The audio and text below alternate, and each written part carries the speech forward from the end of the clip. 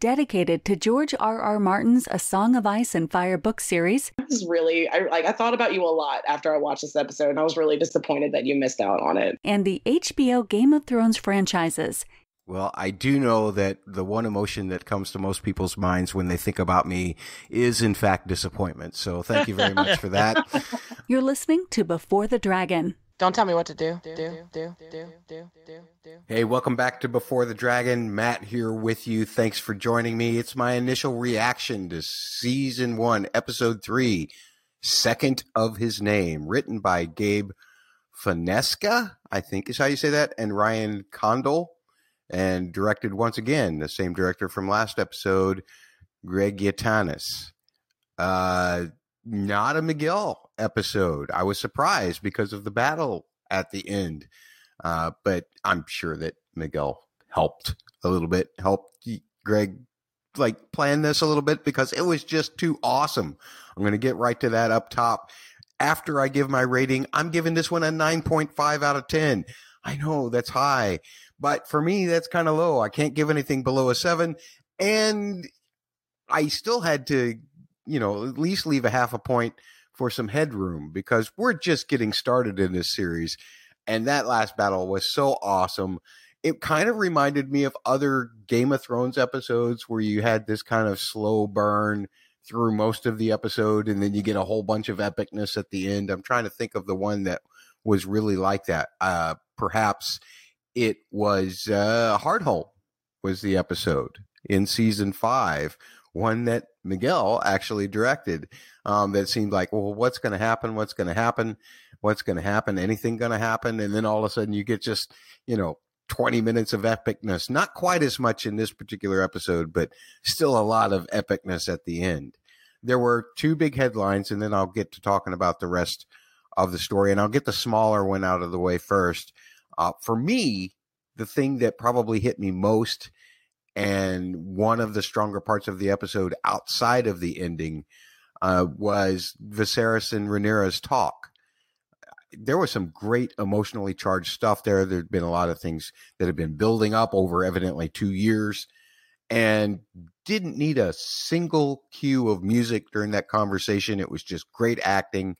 Patty and Millie are continuing to just knock every scene that they do together completely out of the park. If you get the baseball reference there, it's just a home run every time. But the strongest scene, of course, was the Daemon scene. Before I talk about that, though, I just want to say real quickly, there was a lot of 2 years building up for Viserys to finally say to Rhaenyra, no, you're still the heir. I mean, that seemed a little anticlimactic, but it also felt very emotionally relieving to me. I found myself very emotional during that scene, and especially when he said that he swore on her mother's memory. I thought that was, wow.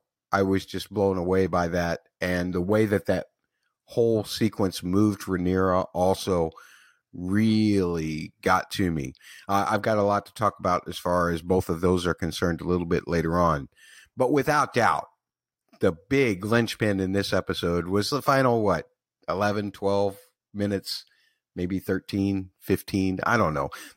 Definitely the last part of the episode, all at the Stepstones, that was just magnificent. You have this kind of almost a kind of a mutiny within the Velaryon family there, and Corlys kind of puts a quell to that. But then the message comes from Viserys that he's going to help, which we will talk a little bit more also. But you talk about killing the messenger.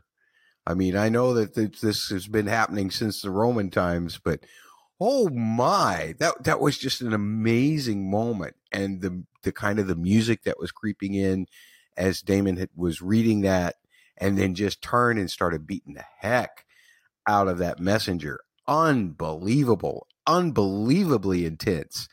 And then as the music cue continues, because they'd been discussing, how they can lure the crab feeder out, and he becomes the guy to do it. He has to do this.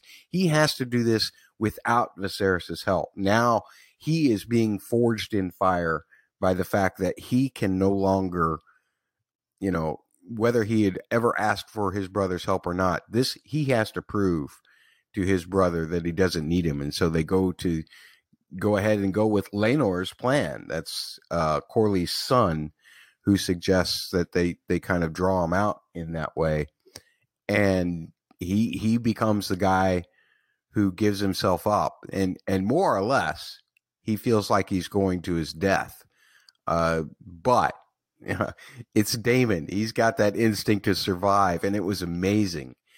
And that music cue from the time that he starts beating the messenger all the way through the rowing of the boat and then to the surrender, we've never heard anything like that from Ramin in the world of Westeros before. I'm sure he's done cues like that for other series, but that was amazing. You can bet that that's going to be one of the focuses of my musical analysis this week for sure. Perhaps my only focus this week. But I mean, that just made this show completely different from Game of Thrones in the timbres and the sound. I mean, the sounds and the feel and everything.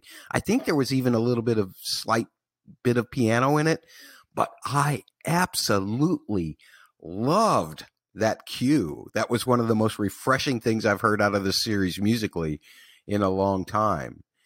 And then, of course, it goes to the next level when it becomes a battle, when it's a ploy. And I just screamed, holy bleep. I mean, to me, this battle was every bit as good as Hardhome. It really beat everything in the Long Night simply because you couldn't see anything in the Long Night in season 8. And him just taking on everything that the crab feeder throws against him, even though he takes some arrows in the process, but him just standing up to everything in order to give Laenor time to get in position on a dragon, a different dragon. It's not Caraxes. It's not any dragon that we've seen before. Laenor is riding a dragon and commanding that dragon to, kill the enemy. But what is that dragon? Where did that dragon come from? Why does Laenor get to ride it? Because he's Velaryon. They're sea folk. They were never dragon lords.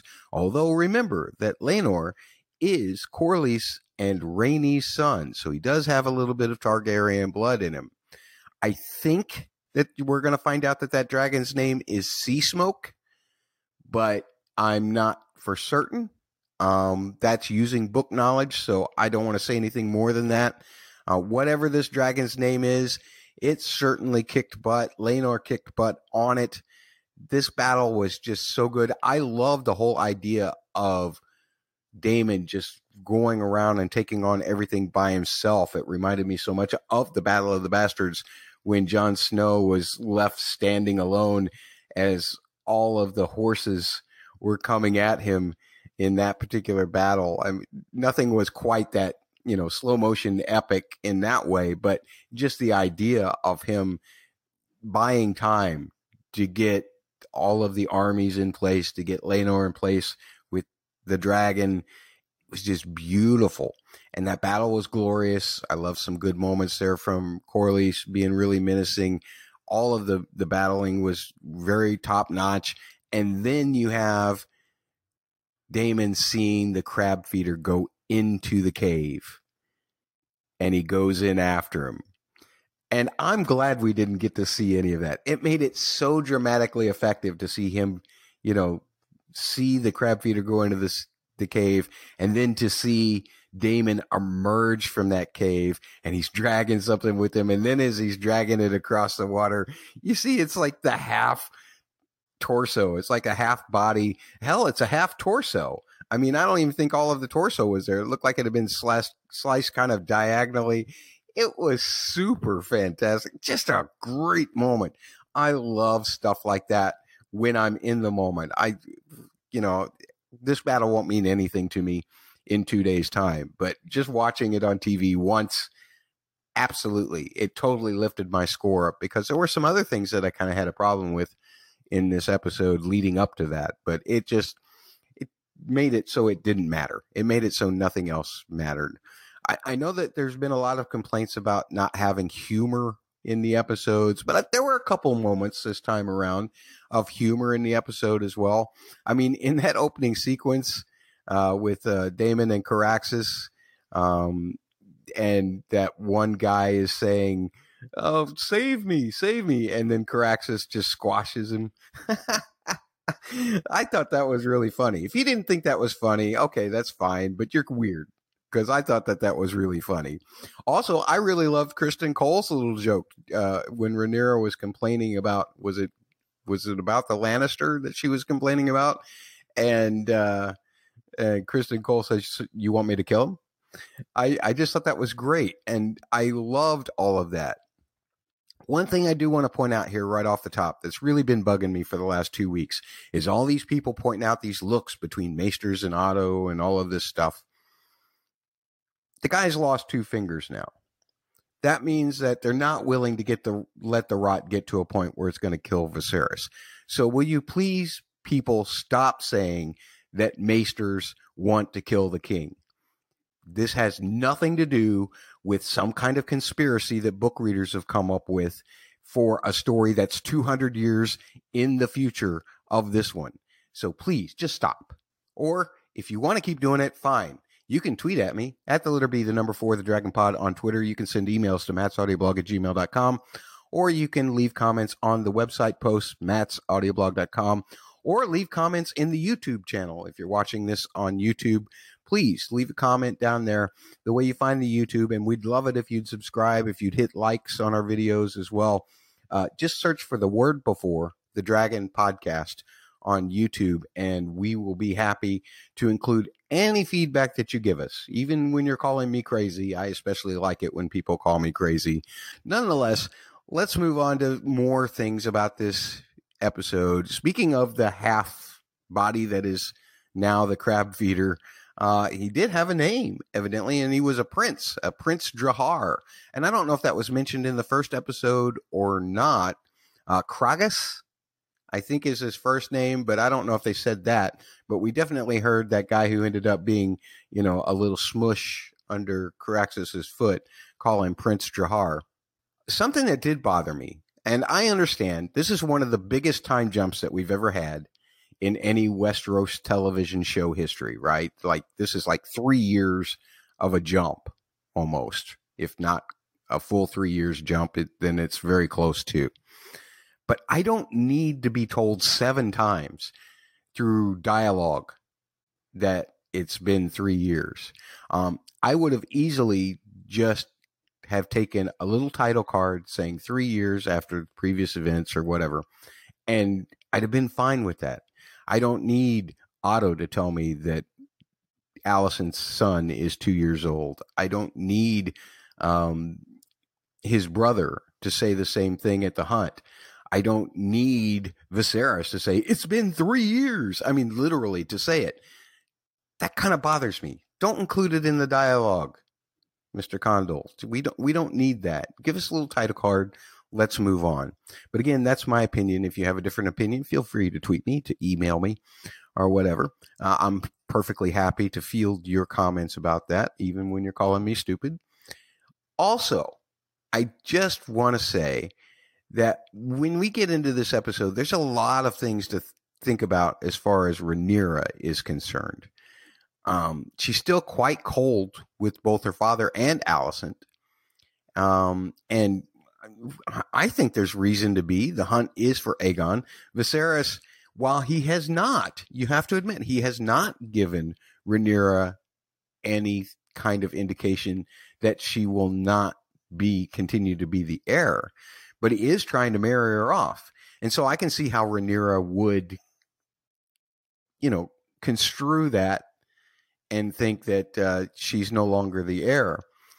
Here, again, in that scene that I talked about up front, he makes it quite clear that she still is the heir.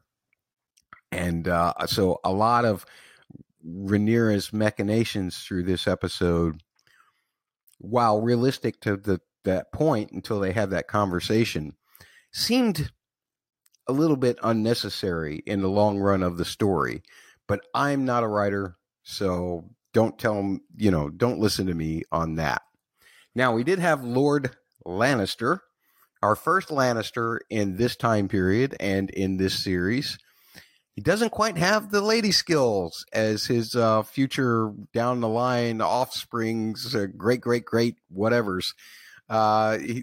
He certainly just doesn't have the thing that we associate with the Lannisters being so clever and also so wonderfully rich and whatever else. Well, the rich part, I suppose he does have it, but nothing else, nothing that would appeal to Rhaenyra.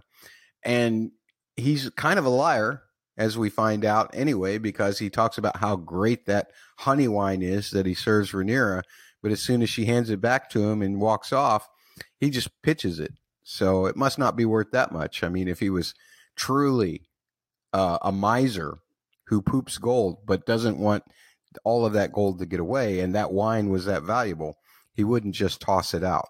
Okay, maybe I'm being a little overreactive, but at that point, this is one of those things that fuels Rhaenyra into thinking that she's no longer the heir because she's just being, courted by this guy, and all of a sudden, she takes it out on her father, and he is not having any bit of it either. Gets way into his cups later in the episode as well.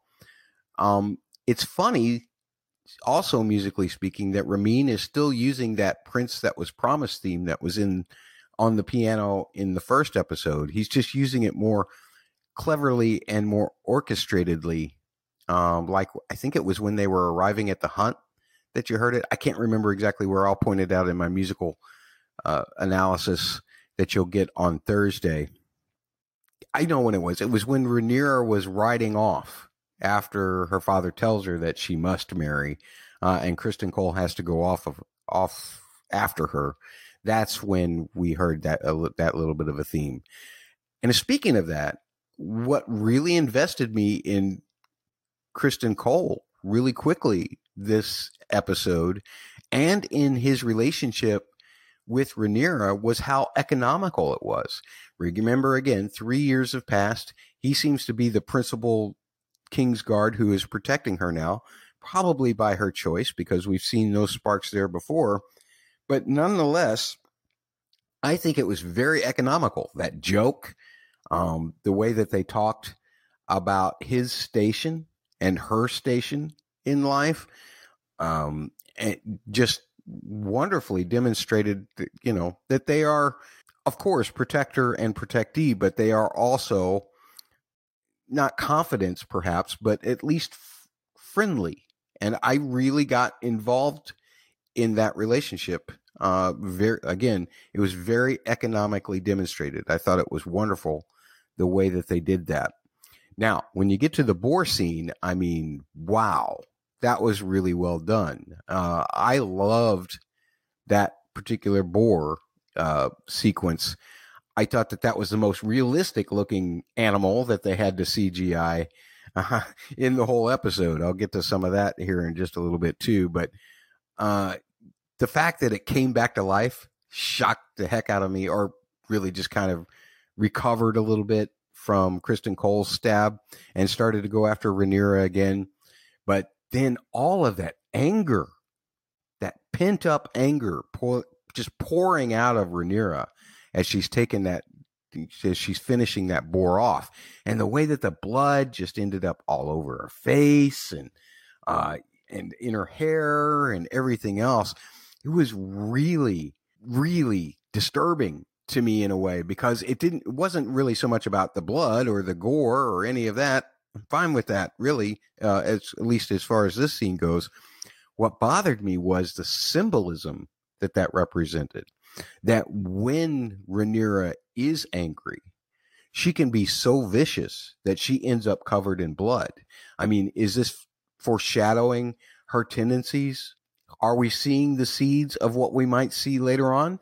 Maybe not. Maybe it's just to show that she was really angry, and this anger had been pent up in her for a long time, and she was finally starting to release it. Well, not totally. She's still quite cool with everybody even after that happens, but she needed to get some of that anger out somehow, and she took it out on a boar, which, Everybody gets pork sandwiches at the end of the day, and that's all fine with me.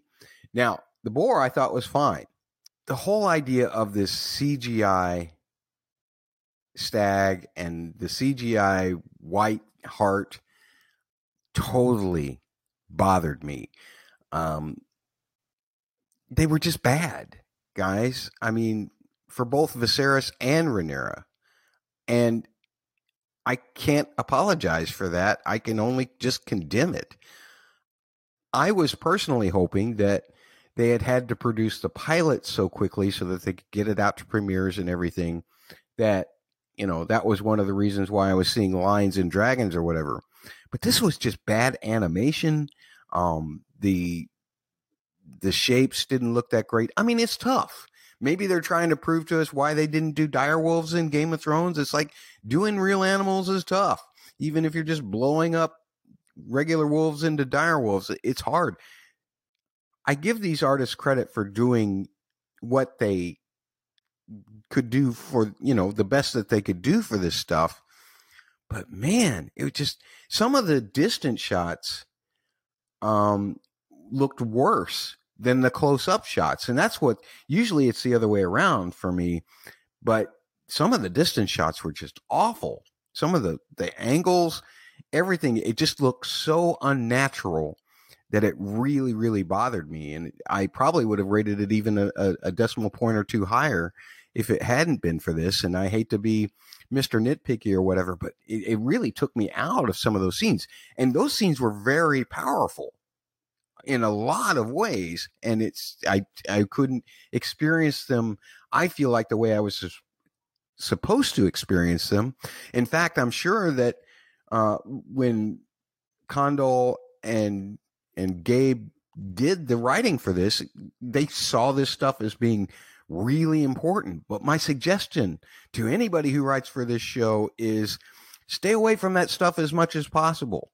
Find a way to get your symbolism in some other way, because, man, the technology either isn't there, or the money isn't being spent, or the visual effects people just aren't capable.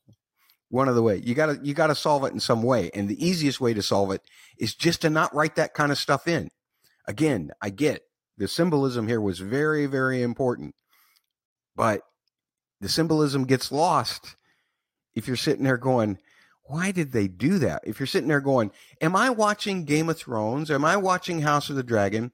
Or am I watching an episode of BBC's Merlin? That's what it felt like to me, was that level of CGI was that bad. Please feel free to disagree with me. I'm totally cool with that. I hope that you're totally cool with me saying what I'm going to say, because you really don't have any choice. If you're here listening, I'm going to say what I'm going to say, but I'm giving you the choice to respond back if you wish. As far as that stuff goes with the stags and whatever, Otto using the white stag as a way to try to convince Viserys to make Aegon the heir. I mean, smart play, absolutely a smart play, but what a jerk. Every opportunity. And then the audacity of the whole betrothal proposal that Otto offers Viserys later on. Aegon and Rhaenyra? I mean, how preposterous would that sound to Viserys right then? In the long run, probably good for House Targaryen in a lot of ways, simply because it kind of ends the need to declare an heir, as Otto is trying to do. Instead, it's staying in the family. However, if Rhaenyra gets married and becomes the heir, then the Hightowers are basically out. They're not as important in ruling after Viserys dies. So I understand why Otto's doing it, but God, the audacity of it sometimes really gets me. None of it works on the king, of course. So instead, goes back to his daughter, tries to use her again. And that is just as disgusting to me now as it was the first time in the first episode. As far as Alicent goes, I mean, I really like the way that Emily Carey is doing this, you can see now that even now, she's still very uncomfortable with her father's suggestions when he suggests things like this. Emily Carey's doing a very good job of expressing that. And I actually really like her relationship with Viserys. And I especially liked her shifting the talk about, about heirs and everything like her father sent her to do. And instead, shifting it to Daemon and the Stepstones. And really the smartest thought. I mean, what does it matter what's between you and your brother? What's best for the realm? And when it's put like that, then clearly Daemon needs to do what he did, clearly Viserys needs to do what he did, even though Daemon didn't really accept it. He didn't want it, didn't accept it. And as for Viserys himself, I mean, he's getting in his cups in this episode, especially at the hunt. I really, really did like Lionel Strong's advice. I thought that his advice to marry Rhaenyra and Laenor was a really good one, because that is mended up. I think that one of our panelists suggested it last week, that was one of the things that they could have done, rather than basically pissing Corlys off by just saying, no, I don't want your daughter. Instead, this seems like it would be a good match. And I hate this. I know Rhaenyra hates it. I know everybody in the world hates it. If you have any kind of modern sensibilities, these kinds of political arranged marriage and everything, which do still happen, just not quite as auspiciously as it was in olden times, or as it is in fantasy stories. I mean, I hate it too, but if you're going to live in this world, then I think that Lionel Strong's is a really good suggestion, and Viserys should listen to him if he's going to have anything to do with it. Now, at the end of the him and Rhaenyra scene, towards the end of the whole King's Landing stuff, he does say, "You marry who you want." So that's really the best decision, is it not? Out of all of them. But if you have to take a suggestion, then I think Lionel Strong's suggestion was a really good one. So Otto is hoping that the White Hart will be captured by Viserys and killed by Viserys, showing it as a sign that Aegon should be the heir. But the White Hart actually shows up near Rhaenyra, and she chooses not to kill it. So in both cases, does this mean that Aegon and Rhaenyra, as long as we're going to be forced to look at symbolism through bad CGI, then I'm going to analyze it. Does this mean the fact that Rhaenyra wouldn't kill the White Stag and Viserys never had access to it, that neither of these heirs, Aegon or Rhaenyra, is a good, proper fit, if you're going to go by Otto's explanation? On the other hand, what Viserys does get with the other stag is something that reminded me a heck of a lot of season 2 Theon, especially when he executed Sir Rickard in Winterfell. Just really sloppy, couldn't do it cleanly. I mean, granted, the guy was hungover, right? So, I mean, I don't know that I could have done it if I was still drunk from the night before, practically falling into a fire the way Viserys was, which I want to talk about that dream real quick also, because I believe that's another sign. But here it's another symbol of Viserys's ineptness, perhaps. I think that he's just trying to live up to his Jaehaerys's reputation, and the prior king who had 60 years of peace. How do you live up to that? So there's always been a lot of pressure on Viserys from moment one, but this felt very Theon to me. Not about it being wrong, just about the fact that it was just so clumsy and so, again, inept. Just made me think, what does this say about Viserys as a ruler symbolically as well.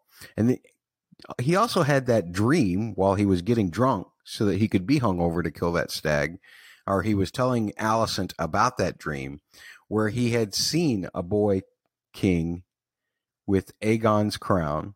Well, here you go. You've got an Aegon and a boy who could potentially be an heir, even though Viserys is still quite steady in saying that Rhaenyra is still the heir. But he's questioning himself about whether he should have done that because he had that dream, and he's the one who told Rhaenyra about the fact that Targaryens have these dreams. We know that dreams actually were the ones that brought them from Valyria and saved them from the doom of Valyria.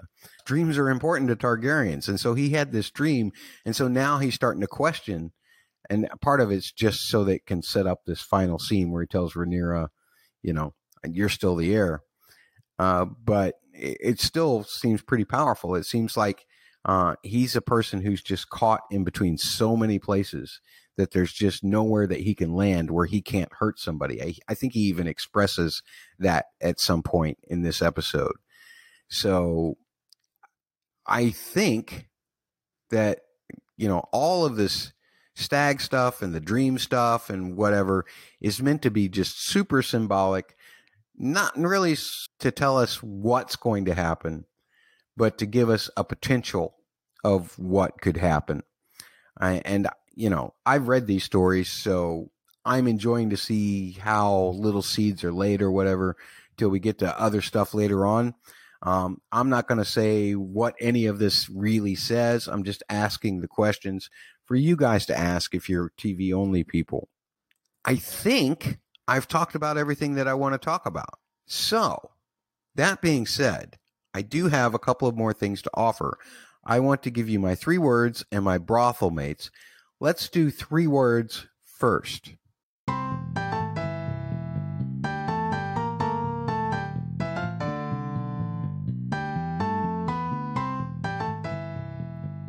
My 3 words for this particular episode is name that dragon. I mean, what dragon was that Laenor was riding? I'm pretty sure it was Laenor. So who was he riding? What's the name of that dragon? I think it might be Sea Smoke is the name that we might get. But, I mean, your guess is as good as mine right now. Nonetheless, name that dragon, because that was the big moment that kind of turned the tide of everything. And we knew the plan was going to be executed, but that was the moment that was like you thought they might actually succeed in getting rid of this crab feeder. So name that dragon is my 3 words for this time around. As for my brothel mates,